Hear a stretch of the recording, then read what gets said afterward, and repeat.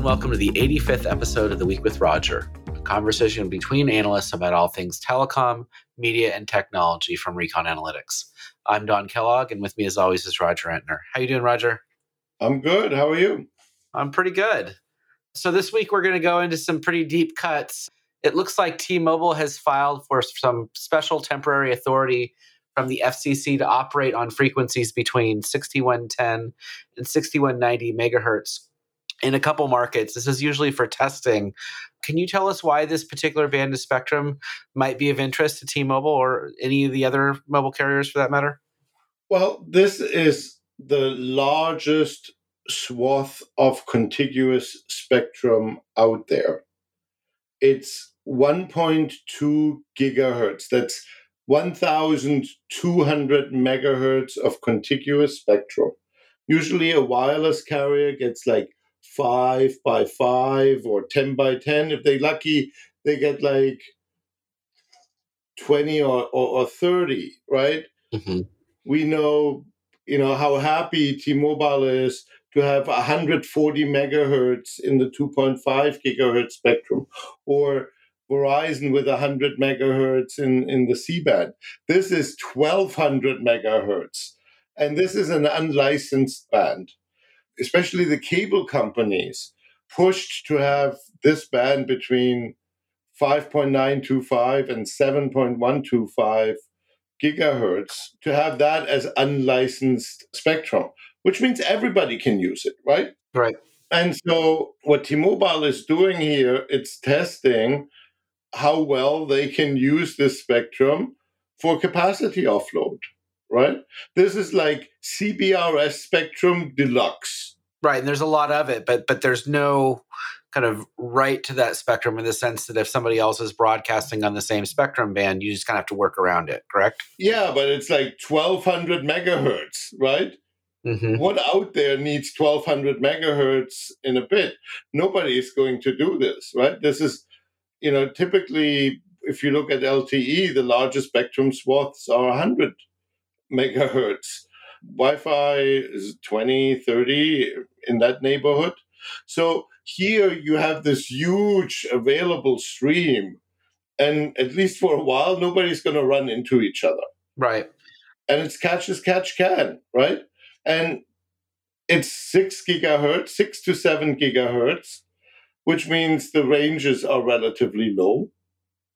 And so your interference will be relatively low. But 1,200 megahertz, oh my God. Right. So the propagation is not going to be nearly as advantageous as, say, like a CBRS band, but there's so much of it.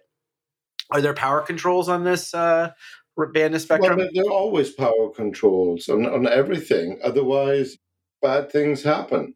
But, right now, the other guys who are in this is fixed and mobile satellite, up and down links, and some broadcast auxiliary services. So it's not completely clean, but it's so much spectrum. It's not even funny. And now, does this imply that they may not have enough licensed spectrum for what they want to do for something like fixed wireless access, or is this just kind of greenfield? Why not just explore it? Why not explore it? Spectrum is like money. You never have enough, right? Right. And you don't even have to pay for it, right? Why pay $100 billion for spectrum when you can have it for free? Thank you very much. That brings up a really interesting question, though. Like, why would you pay for so much money for C-band? Obviously, if, propagation characteristics withstanding, if there's this much kind of relatively untouched spectrum out there, why hasn't it been filled up at this point? Well, because it just got allocated, right? The spectrum was lying largely idle and just became available, in April 2020. Okay. So this was not like lying idle around. So now equipment manufacturers have built things, and now people can actually test it. It all takes a little bit of time. And, I know that T-Mobile has looked at the spectrum for many years because it was the largest idle amount of spectrum. T-Mobile would have liked it more if some of it would have been licensed. just like every other wireless carrier, but the cable companies were very, very adept of getting that whole 1200 megahertz in it. Right. They might have been a little bit too adept because there are a couple of point-to-point stations around in the US where you have like some exclusion zones. And if they would have licensed the spectrum, that money could have been used to relocate these guys. But there's some islands where the incumbents are using that spectrum and they have priority access. Mm-hmm. Well, so I think it's particularly interesting from a rural perspective, right? So if you listen to T-Mobile talk about how they want to deploy fixed wireless access and you look at kind of where fixed wireless access is likely to have the most success, it's areas that are, more rural, that have a lot of DSL customers there. And particularly with a huge swath of spectrum like this, with propagation characteristics that are not going to travel 20, 30 miles or so, right? Then you end up with a lot of spectrum for free, as you say, right? That could have a more rural or at least suburban use case, right? Well, it remains to be seen, right?